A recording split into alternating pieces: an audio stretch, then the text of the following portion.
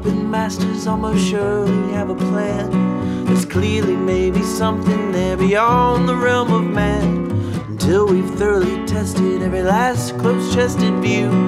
Find the more you think you know, the less you really do. Where would we be without THC? We know they're lying to us, just don't know to what degree. Where would we be without THC? The Hyperspace Chat Show. Greg Carlwood and Company.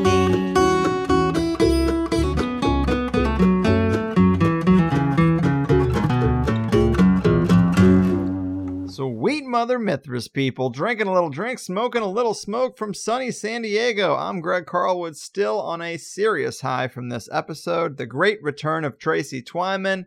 I hope you look good and hard at the title image I made for this one, because I included one of the very Masonic tracing board images that the ideas in this show sort of revolve around. I mean, it's a doozy, and I find this really interesting, the overall idea of the elite controlling multidimensional doorways, and that the angles, numbers, and symbols within Freemasonry are alluding to this, as well as several of the most well-known pieces of fiction, many by Disney, of course, involving children, which could take on a darker implication when we consider the other unsavory activities of the upper crust. And this particular show is extra nice because we can talk about Tracy's work along with some of the things the mysterious and viral 4chan poster QAnon has been cryptically saying. And I know people have wanted me to cover that more in depth, and this would really be our first time with it. And today it's brief, so there's probably much more to mine out of it. I've obviously been pretty vocal about not being a big fan of the Trump is taking out the bad guys perspective that QAnon offers, but I've also said that we were going to spend a lot less time on the flat earth, and it is a big part of the paradigm today too. But that's fine. I am not going to quarantine ideas that aren't my favorite necessarily, and I don't think the overall idea that I find so fascinating, which is what Tracy calls hidden hyperspace kingdoms, even relies on either of these things. It's just that from those perspectives, the symbolism takes an interesting shape. And I don't really mean to qualify the show today, I just get to talking, but the main thing to relay is that some updates and improvements have been made to the Plus site, and everything should be pretty self-explanatory, but I'm going to point out some things in the THC newsletter that you might find useful. You can sign up for that on the front page of the highersidechats.com, or try to catch it on social media, but I'm going to put it together this week. I'm also going to update the FAQ page to reflect some of those new elements as well. We've also gone over 100 Patreon subscribers, so I promised a Q&A, and I'm still trying to determine the best way to do that. Traditional podcast style, or using the new Discord platform in a more live chat type of way. But I'm telling you in advance so we can fill up that Q&A thread on the forums, or email me some questions with Patreon Q&A in the subject line and your username so I can be sure you're a Patreon subscriber, and I will be sure to get them in there as well. thehighersidechats@gmail.com. And the episode today is a bit patchy. We had some weird stuff going on with Tracy's speaker, but you know me here in the compound. I am recording these things 6 ways to Sunday. So I sat here and jumped from one to the other, whichever recording sounded best for the particular response. So we got there, but you know how people can be. Little changes in the sound and we start to wonder what the hell's going on here. So now you know, but let's do it. Of course, we hear about Freemasonry and mystery schools and paths to ascension and higher consciousness, but what if that's all fluff to hide a literally higher dimension or subspace or world between the worlds? Let's get into it with Tracy Twyman on the other side. They built a little empire out of some crazy garbage called the blood of the exploited working class. But they've overcome their shyness. Now we're calling them your highness. And the world screams, save me, THC. All right, Higher Side Chatters, as we deal with the whirlwind of digital distractions and do our best to navigate the choppy waters of the conspiracy, One thing we do know is that the reality we have before us today was crafted from the top down a long time ago. From the international money magic spell and the life essence suck that is the all-important J-O-B, to the ways we think about matter, consciousness, technology, and the upper limits of what might be possible in this human energy farm we call home. Meanwhile, we hear about breakaway civilizations that might be far further ahead than the technological hamster wheels we peons get by on. We know secret societies have held back their own sacred knowledge for decades, and we've seen a long history of scientists who've stumbled off the pre-approved path, suppressed and marginalized. But what if things like the sacred knowledge of these secret orders, the all-seeing eye on the dollar bill, and the mysterious and elusive 33rd degree of Freemasonry all mean something far stranger than we'd ever thought? Possibly unlocking hidden doorways and portals to spaces between the worlds where the elite can not only indulge in every luxury and extravagance, but are also able to rule from a place that is truly untouchable. Well, these are the fresh, provocative ideas pouring out of today's guest's latest work, and I can't wait to get more into it.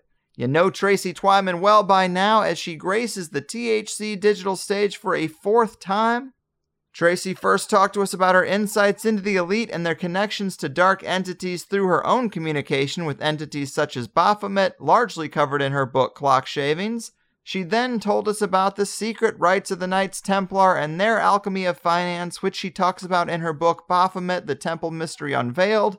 And in her 3rd appearance, we talked about her latest book, a novel called Genuflect. We got into the cult of Mithras and that the elite of today still treasure some very old traditions. And the evolution of these ideas is exactly what we're getting into this time. The revealer of secrets, the teacher of myths, and a true thorn in the side of those pesky occult controllers. Tracy, welcome back to the higher side. Thank you so much. It's nice to be back. Cheers to that. I always love having you here, and the latest stuff you've been expanding on, given the content of Genuflect, is just right up my alley. I have always been interested in the idea of hidden worlds or land masses that used to be in the record but have moved off of more modern maps, and the threads you've been covering that suggest that these hidden places or maybe even multidimensional spaces could be the secret of secrets within something like Freemasonry is a very new take on some old material, and you make a great case for it. Maybe to get the people's mental gears oiled up and moving in the right direction, remind us of how these ideas are expressed in Genuflect and maybe the things you've seen in the world lately that mesh with it, as we're closing in on it being out for nearly a year now, I think. Well, I definitely had hidden worlds as a feature in the novel Genuflect, although it doesn't really become clear that that's what's going on until you get towards the end of the novel. It's about alchemical processes that can change the actual outer world. And really, it's about the idea that we're living in the result of an alchemical process. I don't expect all of the listeners to know anything really much about alchemy, but when you think of alchemy, you think about a bottle, right? Like a vase type object where they would do their chemical transformations. If you've seen any of the alchemical images that abound from medieval times and early Renaissance period, that's kind of the idea, was that we are living in the result of what an alchemist did to create this world, and then that someone might be able to do the same kind of thing to get out of this world and then create their own. Really, I got that idea out of the alchemy texts themselves, where they're hinting at that. I had the novel set during this time period when you and I are talking. We're talking in the last week of March, and this weekend is going to be Easter and also April Fool's Day. And I took advantage of that in my novel, where that's the time in which the characters are doing an alchemical occult ritual tied into the rites of Kybele worship from Rome, an old Persian/Roman cult, and also tied into the rites of the Templars. And they're doing a ritual to open up a portal between our world and a higher realm. There's all sorts of symbolic reasons why this ties into Easter, this type of ritual. The idea is that we're in an alchemical vessel and there's a real outer world outside of that. In the novel, I don't want to give away too much, but basically the rituals that they do at Easter time have an effect on the outer world. And some of the things that become visible to people in our world as an effect of the ritual include all of these anomalies in the sky, such as changing color of the sun and the moon. Also, two suns are visible at the same time. And then there's spheres. The planets actually become balls that come down from the sky. And in some cases, one of them ejects a fluid down into the River Thames, and the other one drops down a golden chain from its body. And all these weird things are seen happening in the sky. What's really strange is that I only knew a little bit really about some of the things that people have been seeing lately in the sky over the last few years. When I wrote the novel, I didn't know that much about what was out there. Since finishing the novel, I've learned a lot more, and I've seen a lot of it myself. What I'm talking about is the change of the color of the sun and the sun blinking, which has been seen a lot lately, and a black dot in the middle of the sun is seen a lot. A lot of this stuff really resembles stuff I had in the novel and stuff that you see in alchemical texts, alchemical drawings, and they're always really cryptic. You wouldn't be able to tell at first glance what it's communicating, but a lot of them do show multiple suns, changing color of the sun, and the heavenly bodies ejecting things into or pouring down stuff from their bodies onto the earth. The strange thing is, of course, that people have always taken those to be symbolic of various things, chemical processes and even spiritual processes. I decided to take a literal approach in my novels to actually have those things happening on Earth.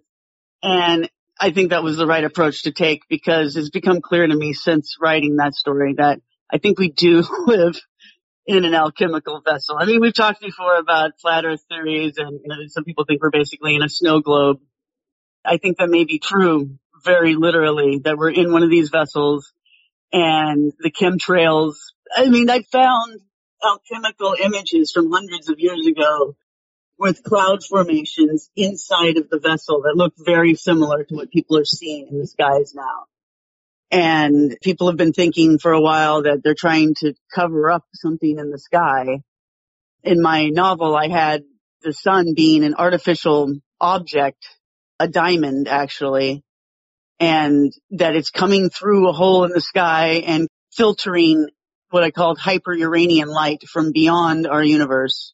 There's a hole in our universe. The sun is like a crystal that plugs up that hole, acting as a deck prism, and letting this higher frequency light from outside of the box that we're in, it filters it and lets it in, and that's the sunlight that we see. So that's the kind of imagery that I had in the novel. And I'm realizing more and more that I think I was kind of close to reality. And the stuff that people are seeing this week and more broadly over the last few years in the sky, it just freaks me out how similar it is to the stuff I had in my story. Mm-hmm. So. Yeah, it is interesting. A lot of people are examining the whole environment, looking at the moon and the sun as possibly artificial. And I mean, that's pretty provocative. I also kind of wanted to read this from your latest article, because you talk about our buddy Crow and his lunar wave stuff, which might relate to this, because you write, YouTube star Crow 777 has realized that the lunar wave he's been filming on the surface of the moon every vernal equinox for years is actually the gate of the souls of men opening up, the gate through which we ascend and descend for earthly incarnation. He has also figured out that these gates are physically connected to the tropics of Cancer and Capricorn, and that these are among the secrets encoded in Masonic tracing boards. He also says that authorities and experts are lying about when the equinoxes are actually occurring.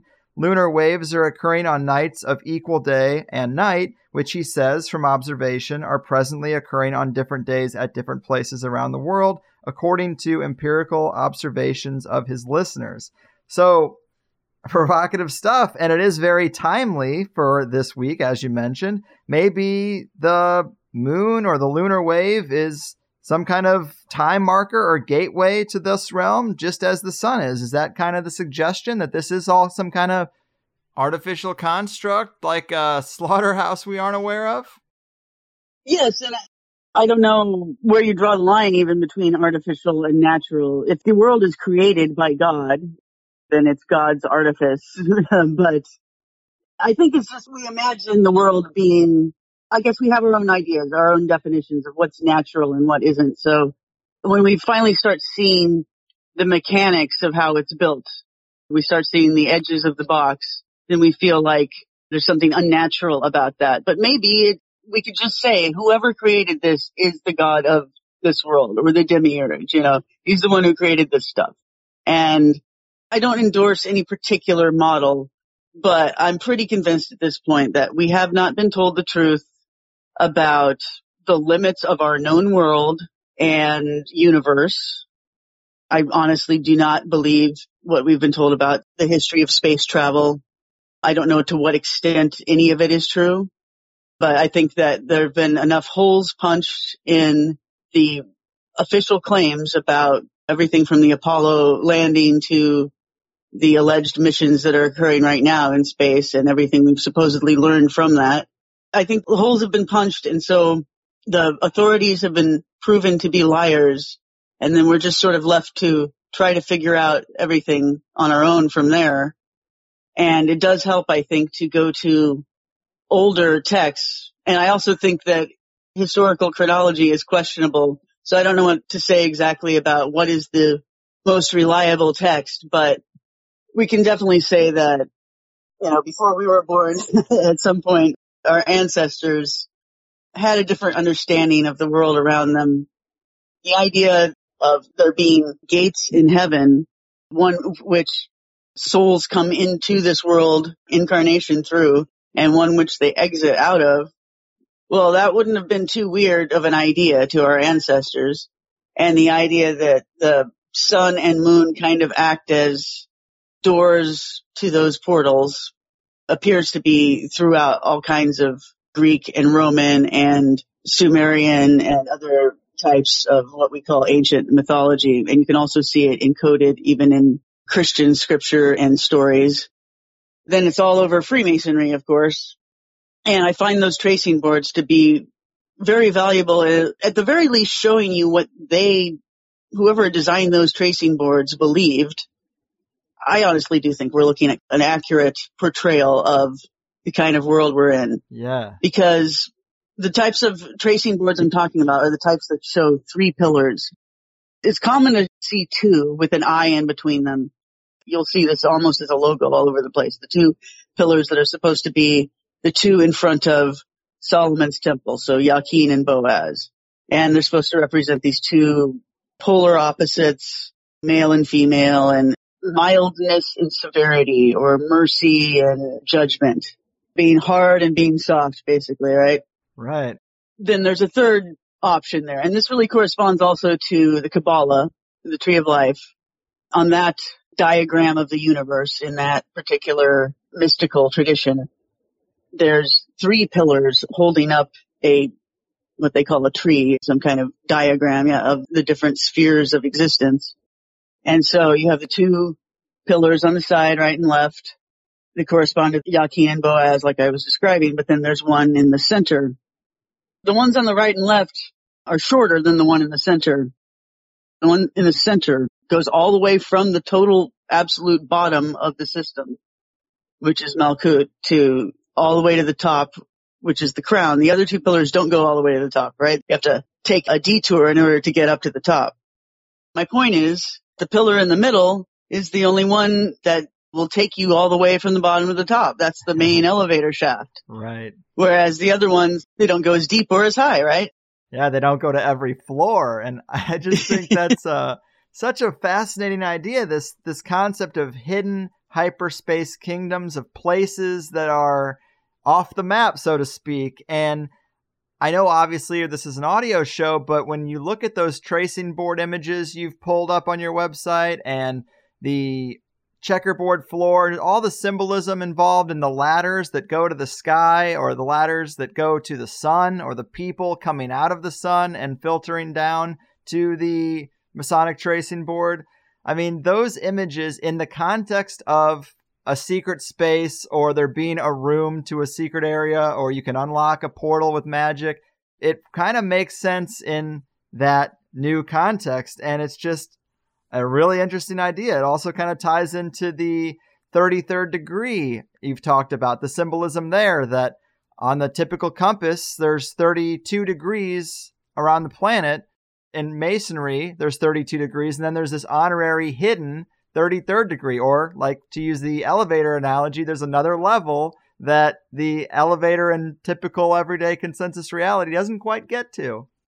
Yes, and as your guests in the past that talked about flat Earth probably pointed out, there's a azimuthal equidistant map that's the logo for the UN that flat earthers believe actually represents the real Earth.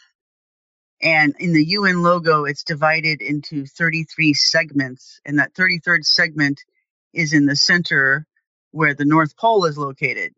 Now, mainstream geography says that there's nothing there except ice, but as you just mentioned, yes, the compass for spatial directions is divided into 32 degrees. Freemasonry has an honorary 33rd degree. I believe that 33rd degree can be thought of as representing the step to a higher dimension. I think that step to a higher dimension might be physically real and located in our world right there at the North Pole. And the reason why I think that is because there are ancient maps that put a mountain there called Rupus Nigra, meaning Black Mountain or Black Rock. It's associated with the myth of the World Mountain. That's the highest mountain in the center of the world.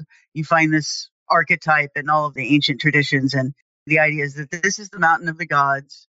At the very top of the mountain, that's the Olympus realm or the Eden realm where the gods themselves actually live. But most people, for one thing, they never get to go to the mountain, and then they never get to see the very top of the mountain. I think this is the same mountain that's described in Rosicrucian literature and in stuff published by the Priory of Zion, for instance, and by René de Maul, who's a surrealist writer. He only wrote one novel, really, but it's about this invisible mountain concept, the idea that there is a mountain that's taller than any other mountain in the world, but you can't see it. And the Priory of Zion described it as a mountain where you can't see the summit, except as a special day when the sun is hitting it in a certain way. The reason why, according to the Priory of Zion literature, and what I'm talking about is their poem Les Serpents Rouges that they put out, where they were describing this mountain. And they said that this mountain is where the hidden Temple of Solomon is located. I mentioned they said that you can see it when the light hits it a certain way at noon. Well, that's when the sun is at the very top of the sky.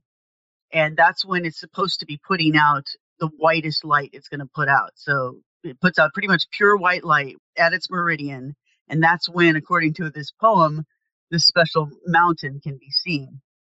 What I'm thinking is that, yes, I think that there is land on Earth that we can't see, but that perhaps those who are initiated or who have access to special information and maybe special technology, they can see it. And it's literally there. You might even be able to see it yourself in the right lighting conditions. So that's why I think you can see the mountain at noon if you're right up on it. And I think that there might be lots of other stuff that we can't see because the light isn't hitting our eyes in the right way. And I think that that's key. In the Masonic tracing boards that I'm talking about, the two pillars, they show sun on the left, moon on the right. So you got the moon and the sun on top of each one of the pillars usually in these Masonic tracing boards. But then there's a third luminary in the center. And that is represented variously, either as a sun that is bigger and brighter than the regular one, the one that's on the left, or it can also be shown as a hexagram or a square and compass or an all-seeing eye, usually inside of a triangle. Or sometimes it's just shown as the keystone itself. Usually when there's three lights, and usually there's three pillars in these instances too, there's an arch going between the first two pillars, right? So in the keystone position of the arch, that is the center, the keystone position. That's where this third light or luminary is represented, either there on the arch itself, right below it, or right above it. Now, sometimes they'll show the keystone and show it having been removed. And they'll show this luminary shining through the hole that's made in the archway. It's pretty obvious if you look at it, but if it's not obvious enough, the Freemasons actually spell it out in their own books, such as the Encyclopedia of Freemasonry by Albert Mackey. They talk about how the Masonic depictions of Solomon's Temple really are showing you the world and actually the universe. And he specified that it's the world as it was known in Solomon's time, or in other words, the old world, but it's also really the whole universe. Right. They're very cryptic, the Masons, about what all this means. But I have seen enough of these pictures and correlated them that I think I've figured it out. The arch is the firmament. The light shining on the outside, the third light that I'm talking about in the middle, is what I described in the novel as the hyper-Uranian light. It's this light that's thought of as preceding the existence that we're in, and it's outside of the firmament above, the dome that they say is protecting our world from the chaos or whatever it is that's outside. I think there's definitely wavelengths of light that are up there that we can't generally handle looking at. And I think maybe our sun does act as a filter so that we can have some of the light that we need, but we're not exposed to all of the wavelengths that are damaging to us. But I think that if you can safely use some of these other wavelengths of light, they might allow you to see some of these hyperdimensional things and these other land masses. And I think that that's what these tracing boards are showing you. For one thing, I've seen a Masonic image where it actually shows guys in a Masonic lodge doing divination ritual together around a table. And they've got the keystone removed so that the light is coming in from outside of the universe and it's pouring through a window into their lodge and then onto a mirror that they have set up in front of their table that they're working. The image from the mirror then bounces down from there onto this diagram that they have laid out on the table, and it's a Masonic tracing board. So they're bringing in the hyper-Uranian light, bouncing it off a mirror, and then it's illuminating things on a tracing board on the table in front of them. Tracing board of Solomon's Temple, which we've been told by the Masons themselves represents the world. Right. So that's one way of, I suppose, safely utilizing this light to see things and actually have it show you things on what's essentially a map. And I think that it could work in a much more straightforward way if the keystone literally did open, which I think may either be happening or maybe it happens periodically. But I mentioned before how people are seeing strange things in the sky, strange colors to the heavenly bodies. And then there's all of this chemtrailing, which seems to be the purpose to blot out the sun and to make us see less of what's going on up there. I don't know what exactly they're hiding, but the sorts of anomalies that people are describing seem to me like the kind of thing you would see if different wavelengths of light were suddenly getting through. Yeah, I think this is a pretty amazing idea. And you are right. The sun is on the left and the moon is on the right in these images. And anyone can Google image search Masonic tracing board and see what we're talking about here. There are variations, but for the most part, you have the checkerboard floor and the left and right pillar, and then, of course, that central one. And whereas the sun and moon are on the sides, usually there's some kind of star or opening with light pouring through put over the third one, and a golden road with people coming out of it. And in a lot of cases, the ladder is placed diagonally over that third pillar, almost to symbolize a ladder to some kind of subspace. I mean, I can see it.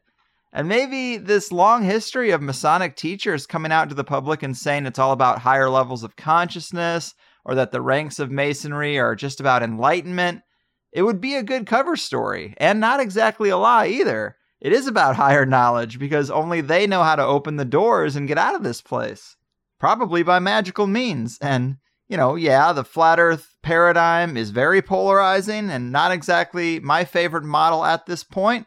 But if we're just trying to present the clearest case for your perspective, you could take the observer effect literally, and you could look at these tracing board images as more literal than most, and you have yourself a really enticing interpretation that is very unique, where you have Freemasonry saying in these images, hey, you're too dumb to realize you're in a spiritual prison, and a literal one. You stick to your 32-degree construct. We're the gatekeepers to the outside, whatever that is. And we only share that information with those who make it to the 33rd degree. We don't even admit that exists, which is another double entendre of symbolism. I know it's a bold suggestion, but I know I'm not going to be looking at these images the same way again. Can I elaborate a little bit more? Please, sure. Okay. There's way more about hyperspace in those images if you just really, really look at them. One of the things is there's the 3 pillars, then there's usually a ladder going up to this gateway that I described, the hole in the sky. But the ladder is shown leaning up against nothing. So you wonder what's holding the ladder up. And I think it's a fourth wall. You don't see what the ladder is leaning up on because you're not seeing the other dimension that they're pointing to. Mm-hmm. I mean, I've seen stuff like this happening recently. I know this is going to sound totally crazy, but one of the things I've seen when there's heavy chemtrailing in my area is what I've called non-Euclidean clouds. The clouds will actually bend the light and make everything look weird, where it's bending one way at the top and then bending another way at the bottom. And I've actually seen this horizon in the skyline look like it's just a flat wall in front of me. So I don't know what that means exactly, but I think it's tied into this, that if you could see the other dimensions, some things that look like they go on into the distance, you might all of a sudden see walls in certain places. Whoa. The other thing that indicates hyperspace to me is the way the pillars themselves are arranged, because they're not equal distance apart like they are on the Tree of Life. This is a multidimensional picture, but the pillars are arranged in such a way that if it were made into a 2-dimensional picture and you were looking from the top down, it would be a right-angled triangle. When you're looking at it from the front, when you're walking down the path that they usually show on these tracing boards through the first and second pillars, you wouldn't at first glance see the third pillar. It's off to the side a little bit, and that's the way they usually show it. In one of the tracing boards that I have, it is even like barely visible behind the right pillar. And that's just showing you that you have to look in a certain way at a certain angle, and the light has to hit your eyes in a certain way to be able to see what is between the first and second pillars. And what are the first and second pillars precisely? They are poles. And you know how I know is because there's actually always a directional compass put on the outside of the tracing board. And east is put at the top. And so the right and left pillars, the 2 that are in the front, those represent the north and south poles. And so this is showing you a third pole beyond the north and south poles. That is the higher dimension that we're talking about. I mean, it does exist. It has its own direction. It has its own space. We just don't have a compass that can include that. But it's just as real. It's not ephemeral. It's not just like something that is nebulous and doesn't mean anything. It has its own maps and terrain if you could find the right light to look at it with. Man. I think that's what they're telling you there. So I love it. I love it. And you've been writing and thinking about things in this lane for a long time.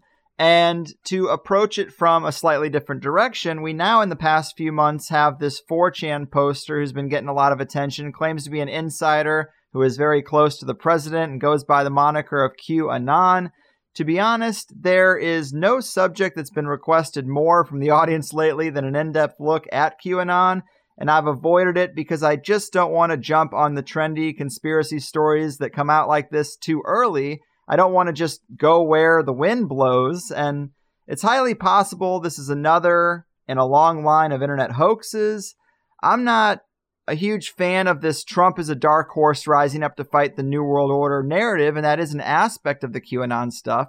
But I'm going to be open-minded, and disclaimers aside, I've looked at how a lot of people are covering QAnon, and you take it into these ideas that we're talking about, and I brought up in the intro, and you kind of relate it to your work in a way that's pretty mind-blowing. I guess, can you introduce Q to the uninitiated and talk about how it ties into the ideas that we're talking about? Well, I'll do my best here. And I've got to admit, I have not had much time to look at what Q has been posting lately. But thumbnail, I guess, is that here's a guy who supposedly is on the inside of the Trump administration to the point where he's next to the president frequently throughout the day, plotting things in secret with him and other secret co-conspirators, supposedly. And he's painting a picture of a revolution happening within the elite. This is all stuff that's being released in the politically incorrect segment of 4chan.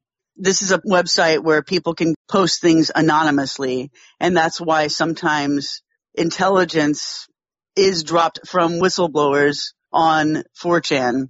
But it makes more sense to go to WikiLeaks or someplace like that. But anyway, 4chan, you can actually have a discussion with people about it, I guess. And so that's what's going on. He's been dumping all of this information. Most of it is riddles and written cryptically. Some of it contains predictions, some of which have come true. Most of them haven't. It seems they haven't. And so I understand what you're saying about how you don't know whether to take it seriously or not. I don't either. I take it seriously. I guess I can say that, but I don't know what exactly to make of it. I do feel that the president is in on this. That doesn't mean that what Q is saying is true, because this could all be an elaborate psyop, which the president himself is in on. But I agree with you about wanting to be very cynical of the idea that he's any kind of hero, and especially that he's against the New World Order, but he's secretly hiding amongst them to try to fight them on the inside. That's definitely what Q wants you to think, to the point where he's sending out messages in response to Lynn Rothschild's tweets. And then it seems she's responding to him, and they're making death threats to each other and things like that. The thing that makes it seem like there's some legitimacy to the claim that it's originating from the president's office is that there have been things where the Q person said something in one of his messages, and then the president's own tweet used the exact same language within a couple of minutes of the post. Mm-hmm. So things like that definitely make me think that the president's office is in on it. But yeah, I don't know if it's true or not. The only reason why I really got involved in writing about it was just because it did seem to me like whoever Q is had been reading my website. Because they were talking about some of the stuff I was just describing about hyperspace, using cryptic language, using some of the same metaphors that I had been bringing up in my writings lately. And that made me think that me writing about some of these particular metaphors and symbols brought it out in the open and made whoever Q is feel like it's okay to talk about this now.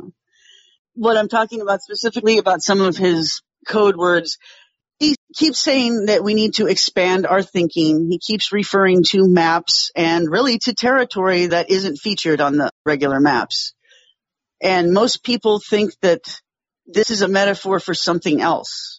And they keep looking to current events and history, analyzing different conspiracy theories. They keep looking to Pizzagate stuff to try to correlate this. And then also, I guess there's some people who think that it has to do with North Korea and that North Korea is really a Potemkin village. It doesn't really exist. This is some stuff that's been hinted at by Q, that North Korea is kind of a puppet pretend enemy built up by the CIA.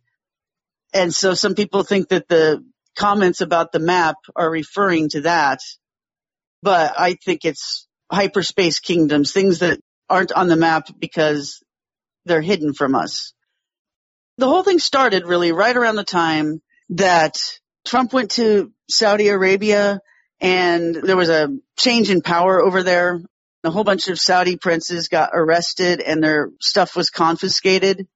So Q, when he first came out, one of the first things he was talking about really was that there's tons of resources the elite have tied up, and he was promising people they're going to take it and redistribute it, essentially.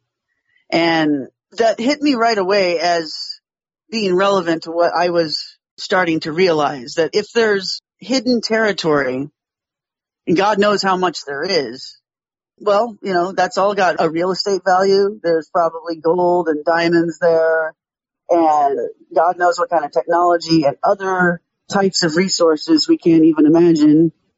And look at the conditions that we're living in here on Earth, where it seems like, maybe we have enough resources, but definitely our monetary system is so effed up that they'll never be distributed to everyone that needs them. Every country is in debt.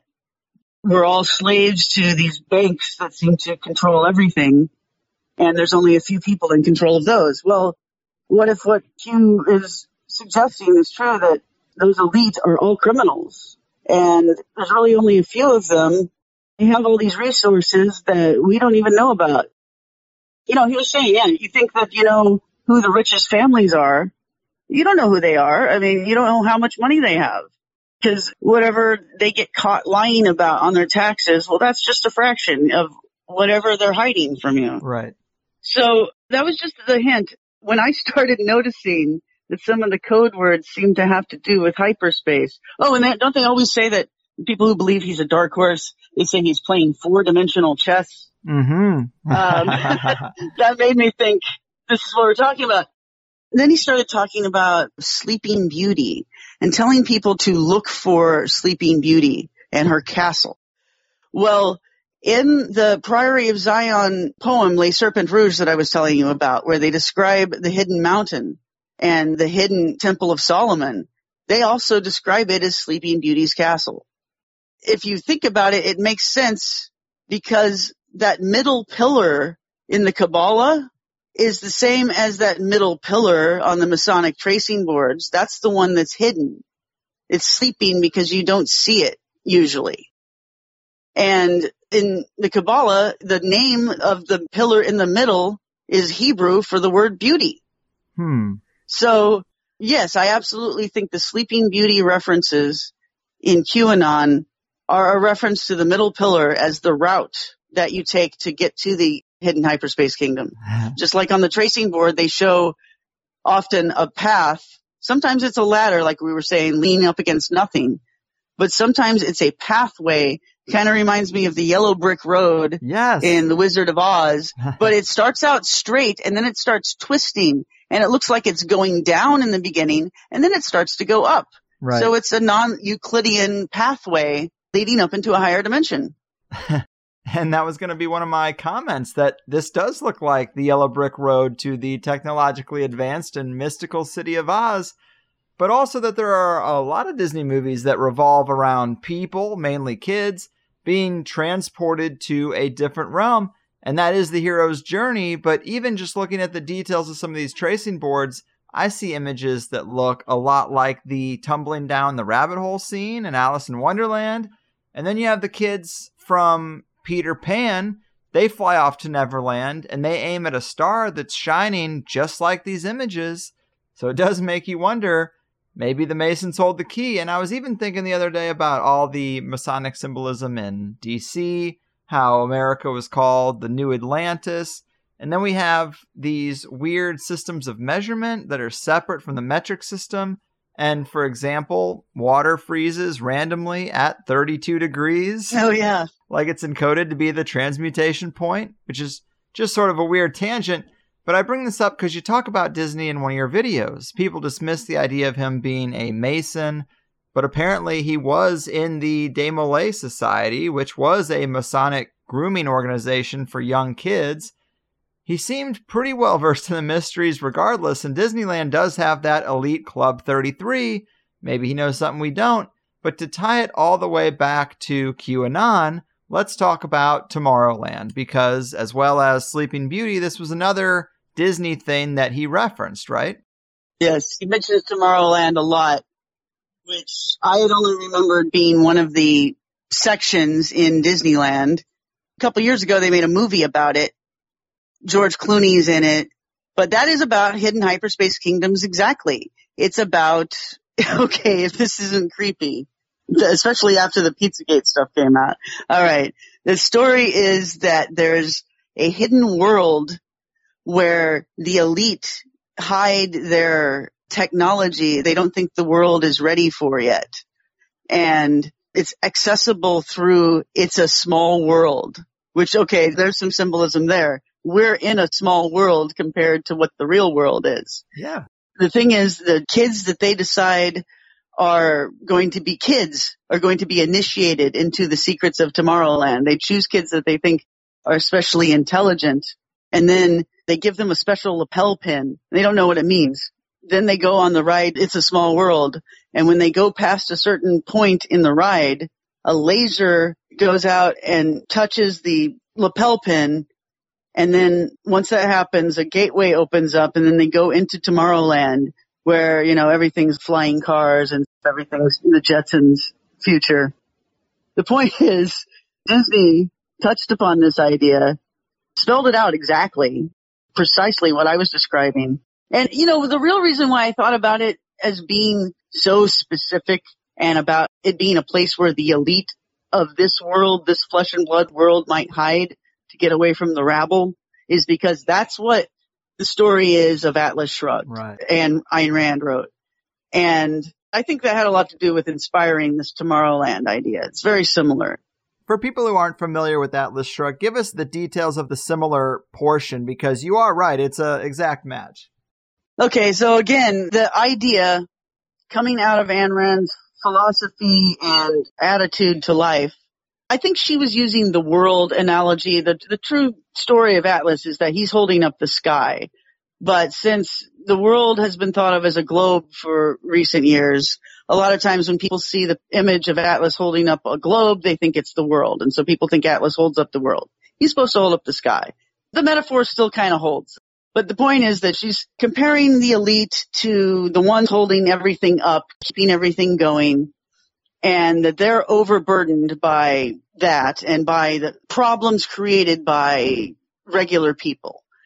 Regular people are so stupid and needy that they're the ones ruining everything. So anyway, the world is a dystopian future in which the price of gas has gone up so high that people don't drive much anymore and there isn't much air traffic. And instead people take trains. And so the main character is in the train business. And the point is just that everything sucks because supposedly the government's been taken over by people with a liberal mentality. They're putting all of these unnecessary requirements on businesses and high taxes. Therefore, it's just too difficult to run a business and it's not worth doing anymore is the idea. That's why everything's falling apart. And so one of the guys in the story, and he's not even a business owner, he's just a mechanic at a shop, but he happens to be a genius. And he invents this free energy machine. And okay, I haven't finished reading the novel, so just a caveat there. It may very well be that it makes more sense in the novel than it did in the movie. Assuming that the movie is based on the novel, it's kind of weird because she's describing it as like a mini particle accelerator. And yet she's also saying that it's a Tesla device. And I just can't see those two things being the same object. But at any rate, it's a little tiny free energy machine. This guy, John Galt, makes it. And then right about the time that he's finished with it, he realizes that it's just not worth showing the world this thing. And he'd rather disappear and create his own world with people that he thinks are worthy of breathing his air, you know. And so he does that, and that's, you know, the main character starts the story discovering his hidden world. He creates one of these hidden worlds with his quantum technology or whatever it is. He creates a world within the Rocky Mountains that you can't see from the outside, and there's a force field around it. And she manages to get through with an airplane. Her airplane crashes through, and she discovers this world. He is brought all of these people that he's chosen. He brings them one by one, John Galt does. He picks people that he thinks are worthy and going to contribute to his society, and he invites them to come to a place where they'll be rewarded for their efforts, and everything will be fair and based on merit. And one by one, every single one of these people chooses to leave the life that they have, and in some cases their families, in most cases their businesses, and they just disappear and nobody knows where they're going. But they're really going to this hidden world, and the name of the hidden world is Atlantis. So there's a number of reasons why she could have chosen that, stemming from Greek mythology, and Atlantis is named after Atlas. Supposedly it's a different Atlas than the one that holds up the sky, but I think they're the same. I think Atlantis is the same kind of idea, the actual Plato story of Atlantis. I think they're describing a hyperspace situation there too, because I think they're describing the world that we used to have, the universe really, sort of dropping down into a dimension below our perception. And that's why the stories are a little bit weird. It doesn't really fit into chronology, and yet we all have a story about Atlantis or the flood. But that's sort of a side issue, but yeah. I just think this is so fascinating, and I've been pretty critical of the flat earth perspective lately, but you know, regardless of that, one of the things people always say is, well, who cares? What would the motivation be to hide the shape of the earth? Well, that's what this whole conversation is. This is clearly a motivation. If this is a construct, some artificial reality, some slaughterhouse or terrarium, and only the 33-degree Freemasons have found the way out of it, I mean, we are in a zoo. We are in a prison. This whole economic enslavement model, the way the whole planet or whatever it is, the whole plane is under the influence of the elite. I mean, this is their playground for our consciousness, basically. This is our prison. I mean, this would be the biggest motivation of all. It makes a lot of sense. And you talked about, or you mentioned Tesla technology, and that is a huge thing to tie in here, because if we're going to try to bring QAnon, hyperspace areas, Freemasonry, and Trump all together, I mean, we know that John G. Trump was Trump's uncle was the guy who actually was responsible for looking over Tesla's material when they took it, when they confiscated it from Tesla when he died. This is not a secret. I mean, it's very public information that Trump's uncle was this guy. Well, maybe Trump's uncle learned in Tesla's documents about some of this very stuff. And maybe Trump does know about it. Maybe this QAnon stuff is related because, like you said, he does mention seeing the world differently from a high enough vantage point. He talks about maps and legends and keystones and the 40,000 feet number. He says, "What is SpaceX? Expand your thinking." That's a quote. This kind of is interesting, you know? I mean, you've even made a video talking about Mar-a-Lago and the fact that you can't get into that club without paying something like $100,000 a year. Well, what could go on there? Could that be a portal to one of these hyperspaces? You would never know unless you're going to fork over $100,000 to crack that inner circle. And what's worth $100,000? Do people get rich by giving their money away for no reason? I mean, usually they have to make some smart financial decisions to keep it all. You don't make money by giving it away. So what is of value at Mar-a-Lago for that price tag that you can't get anywhere at any nice resort? So there are some interesting aspects that possibly tie these things up, and maybe it relates also to Plus Ultra. That's a big can of worms, but go for it. Yeah, no, Plus Ultra, yes, is a motto that actually appears in the tile work at Mar-a-Lago, and there could be any number of reasons for that. I mean, it's just a Spanish decor that they chose. So this is a Spanish origin phrase. Not necessarily Spanish origin. It's a Latin phrase, but it is really made famous because of its use on coins that were minted by the Spanish royal family around the time that they started colonizing the New World. And they found lots of gold and silver when they did that. And so they started minting lots of coins. Some of them got used by the colonists over here. In fact, those were the first dollars that were used, were actually Spanish coins. And they had this motto on them, Plus Ultra, with the two pillars, which represent the pillars of Hercules. And so the point of using that phrase on that coin, the phrase means there is more beyond. And so it's saying there's more to our empire, the Spanish royal empire, beyond the Pillars of Hercules. There's more land, there's more stuff, more money. Wow, to see that phrase popping up in such specific places is quite interesting. So yeah, just as the two Pillars of Hercules seem to represent to our ancestors, to represent sort of a boundary where they didn't know what was in the oceans beyond the two pillars. Well, here they can represent those same things as the two pillars on the Masonic tracing board, which, as I pointed out, that's the North and South Pole. So that designates the limits of the world that at least you and I can experience as non-astronauts, right? We can only experience things that are between the North and South Poles. Of course, we think of it as a sphere, so it's hard to even think of those two things as enclosing something, but that is the way that we need to look at it to understand this. And then the idea is there's something beyond that. Now, Plus Ultra also happens to be the name of the secret society in the movie Tomorrowland that runs Tomorrowland.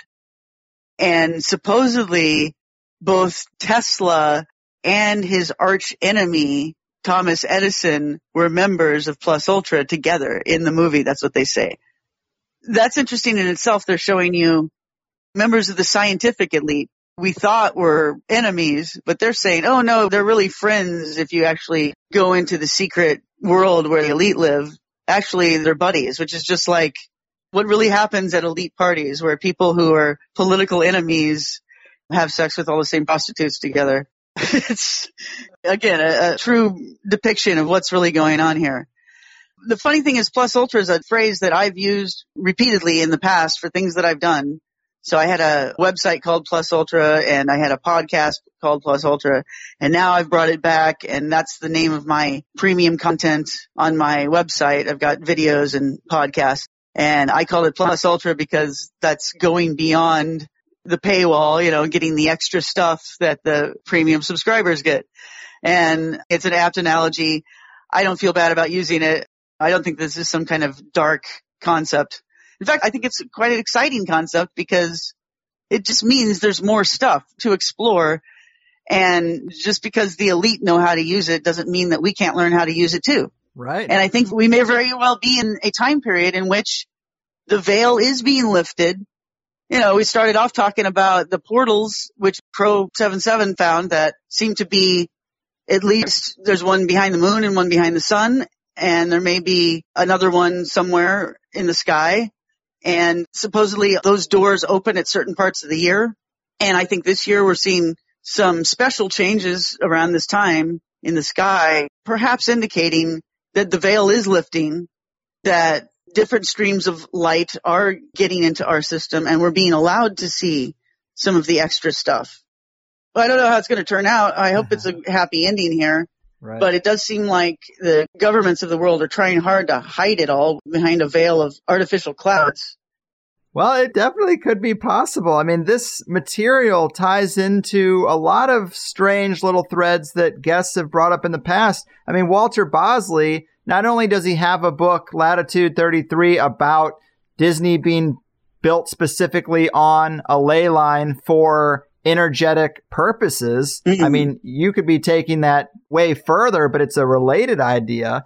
And he also talks about the Sonora Aero Club, which is a group, a secret group from America's early days that involved Germans who seemed to be making these flying crafts that were well outside of the norm, way off the radar, technologically speaking, to what was being worked on.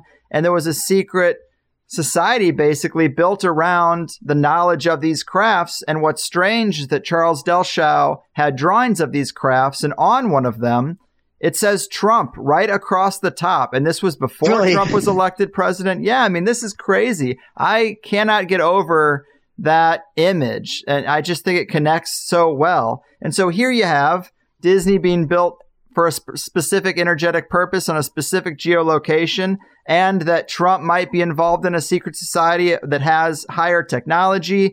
I mean, you mentioned Tesla and Edison being in this supposed club. I mean, what is UFO technology all about is electrogravitics. Maybe there's secrets of electricity that open these portal ways. Maybe that's what the Bermuda Triangle was all about. Maybe there's a natural one there. You could even look at Admiral Byrd's story and the Hollow Earth thing, where Admiral Byrd is flying over a pole and looking down and seeing green land that shouldn't exist. Well, maybe he's looking through one of those gateways. I mean, there are a lot of old stories that people have drawn conclusions to that are different. But if you walk those conclusions back and just look at the details of the story, you might be looking at a secret hidden hyperspace kingdom. Yes, exactly. Right on. Well, fascinating stuff as always, Tracy. You've managed to tie in a ton of symbolism, mythology, the plot lines of famous works, and possibly revealed a pretty massive secret. Any idea where this work is taking you or what the next chapter is going to be? It's all about the anal birth of the homunculus, my friend. All right. Yes. It's all about that. Well, that sounds like fun stuff. That's all I have to say, man. That's all I have to say. Fair enough. Well, I do love the work. Maybe we'll talk about John D. and anal births in the future, but tell the people where they can read, watch, and subscribe to your stuff for more. Sure. TracyTwyman.com. And when you get there, I would recommend looking for the Plus Ultra Premium membership button and signing up so that you can see and hear absolutely everything that I present. Right on. Yeah, see, I only got Plus here, but you got Plus Ultra. Clearly that next level. No kidding. Yeah, of course. You got to have that Ultra aspect. Man, I'm missing out. You should go Ultra. Well, I do think it's really awesome material. The Hidden Hyperspace Kingdoms, the Plus Ultra Secret Society that possibly unlocked this, the new meaning to the symbols we see in the Black Cube and the Masonic Tracing Board, and just the honorary 33rd degree, how it's kind of a quasi between the worlds degree and quite possibly an allusion to a place that exists in the same way. And maybe Walt Disney knows about it and built a park around a secret doorway to take children to. It's just great. So awesome stuff. You are the best. Thanks for sharing your latest and keep at it. Thank you very much. You got it. Holy hell and hallelujah, people. This was one hell of a return to the weird rides we all know and love. And if you were playing that drinking game where you take a shot every time I say provocative, then I doubt you're driving anywhere for a while, because I said that almost every time I talked. But what other word really does justice to the ideas on the table today? I loved it, and time flew by so quickly I didn't even get to ask Tracy about getting cut off mid-interview on Coast to Coast AM. I didn't hear it myself, but apparently Tracy was on there just a few weeks ago. Nothing strange there. She's done Coast to Coast plenty of times. Great promotional opportunity.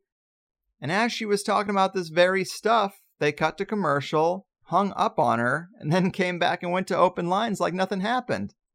I don't know if it was the tiptoeing towards the flat earth perspective that got under their skin, or terms like anal birth, but apparently they weren't having it. And I don't know what to make of some of this stuff. Like, she's interpreting symbolism and mythology and esoteric doctrine and looking at it several ways, literally, figuratively, related to other material. And the idea that abusing children violently and sexually has a purpose in elite magic, that's a persistent theme for the conspiracy world. Long time running. They used to say that this was for life extension. Now they're pretty open about using younger people for blood transfusions. And if you listen to the personal accounts of guys like Jay Parker, this abuse is pretty real in satanic-style cults. But I do get an icky feeling when the material starts to sound a little homosexually derogatory. I mean, tell it like it is. If something's in the material, then it's in the material. I would not want to censor it. But I do think we need a pretty clear and distinct separation between gay and pedophilic. And I know I keep mentioning this book, Sex and Rockets, John Carter's book about Jack Parsons and his occult leanings, but he writes a lot about the Babylon workings and the attempts by Parsons and L. Ron Hubbard to make a moon child. They were even in written correspondence with Crowley at the time, but in Sex and Rockets, he does say Parsons seemed to be a bit of a swinger and maybe bi, but the attempts to birth a moon child revolve mostly around this woman, Marjorie Cameron. She was a woman in the Navy, served in D.C. as an aide to the Joint Chiefs of Staff, retired, moved to California, and joined the Agape Lodge, which was a house that Parsons owned in Pasadena. He basically just opened it up as a bohemian occult fraternity. And on the day that she arrived, Parsons' diary says that he, quote, invoked the goddess Babylon. So Parsons is out in the desert alone, and Babylon appeared, and then he translated the Liber 49, which Parsons saw as the 4th chapter of the Book of the Law. And Babylon says, hey man, I'm sending you an elemental. I'm sending you a vessel that will birth you a moonchild.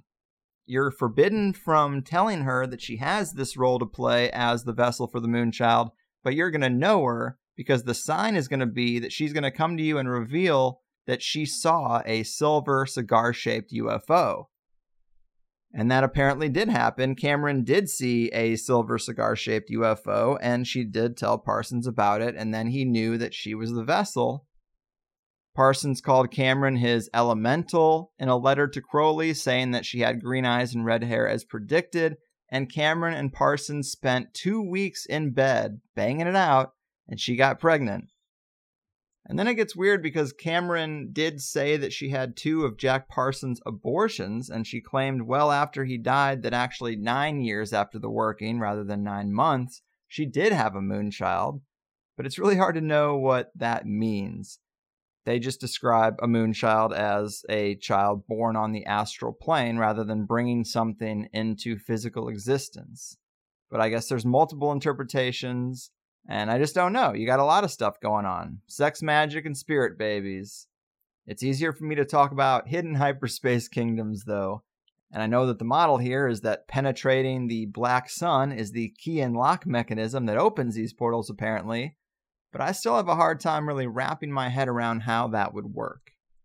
But we did get to talk about QAnon a little bit today. Probably not as much as people would have wanted. But I heard Tracy podcasting about Q. And it was very good, but once she said that it wasn't fresh in her mind, I knew we couldn't spend too much time on it. No big deal, though, because this one ranks pretty high on my far-out speculation scale. But I do love the threads that make it seem plausible. I like the Disney tie-ins, I like the timeliness and the Crow tie-in. And I do highly recommend checking out Tracy's website. She's been definitely working hard on all this stuff, and I respect that work ethic quite a bit. I hope you were intrigued by her ideas. Definitely let her know if you feel so inclined. Lately, I've had several guests come back and tell me they've received great feedback from THC fans, particularly Paul LaViolette and Dr. Kolbaba. So, big thanks for being cool. I know so many audiences aren't, actually. In fact, there was a lot of drama with another show that's somewhat in our wheelhouse. And they ended up shutting down their Facebook group because their own audience, I guess, was trolling them that hard or something. Which is just night and day from the THC Facebook group or the Plus forum. The biggest slice of the THC listening pie seems to just be cool people who like interesting stuff. And that makes me feel like I'm cultivating the right sort of audience. We're here to get an education, maybe do some speculation, have a good time, try on some new models for what might be possible, vent. It's all good stuff. We know there are secrets. Now, what are they? Could they be this? I personally think we do have a precedent for the possibility of portals to other realms, in a big way, actually. The psychedelic experience, astral travel, lucid dreaming, legends like the Bermuda Triangle, and ancient megalithic sites that are said to have been portals. I know I've heard legends that could fit that mold, ley lines and geomancy. Is it possible that some of the geometric data that the Freemasons hold dear involves control over these realms or control over the doorways? I am more than convinced that ideas we see in sci-fi or popular books and novels, and even like James Bond, for example, literature and films are created that contain storylines of classified type information because the authors have those connections, usually through military intelligence or the lodge or the bathhouse or whatever. So to apply that to Atlas Shrugged, to The Wizard of Oz, Peter Pan, in fact, on Disney's website, you can watch the exact scene where the kids fly to Neverland. I'll link it in the show notes. but they follow a star and it morphs at the last second into that type of DMT trip geometric pattern, and it does make you think about the idea that maybe something's being revealed in all of this. Provocative stuff. Thanks for listening again and for being so cool. Sign up for THC Plus. It's only $5 a month or $60 a year. I work pretty hard on giving you better service than you'll get at Applebee's, but you give that guy $5. Is he out here bringing you hidden hyperspace kingdoms with your Mai Tai? I don't think so. In fact, in the Plus show today, we got into moon theories and mythology, Uranus, Gaia, and Saturn, Tracy's communication with an entity claiming to be Mithras and its channeled answers, diamonds, the Superman logo, and hyperspace, Pink Floyd, and the Great Pyramid. Think about the imagery there. This is one of my favorite parts of the whole damn thing. But also the new chronology movement and how it relates, changing reality with magic, the prospect that John Dee himself is the demiurge, Bloomberg and the Mithraeum, the Tower of Babel connection, and another provocative question, is Mecca at the real North Pole? Provocative stuff, friends. $5 a month, $60 a year, and you can get the Plus feed on any device with ease.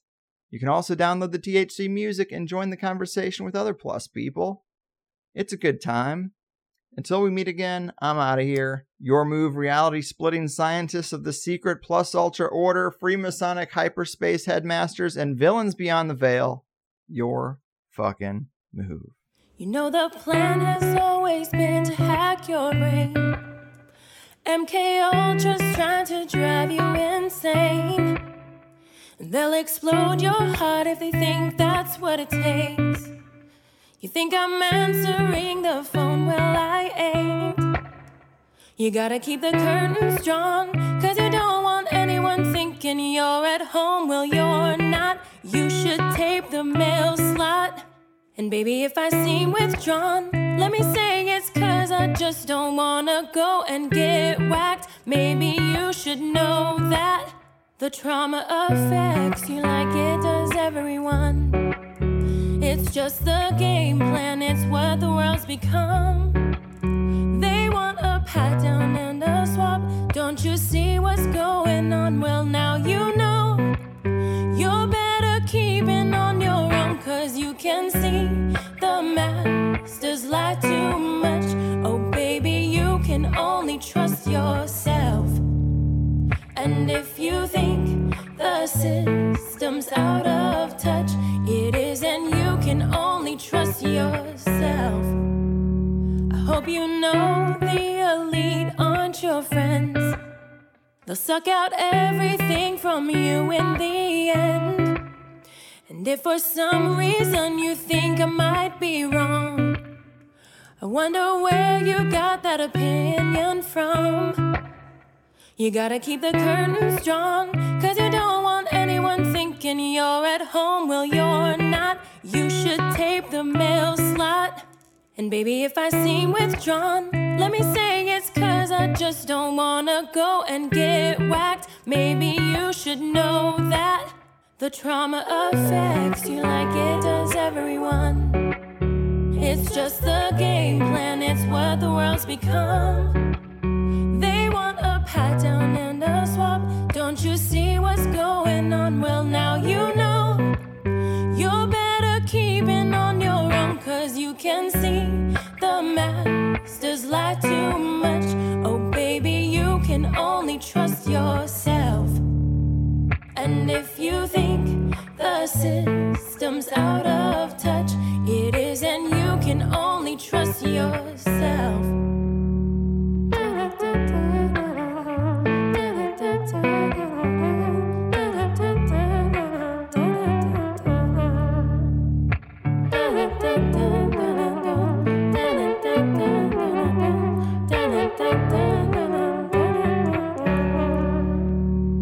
You might think that these problems are small, or maybe they aren't registering at all. Now they know you're naive and vulnerable. You won't believe all of the stunts that they'll pull, 'cause you can see the masters lie too much. Oh baby, you can only trust yourself. And if you think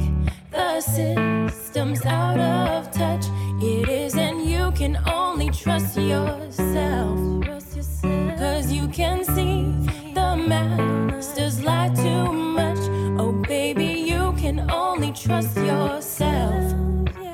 And if you think the system's out of touch, it is, and you can only trust yourself.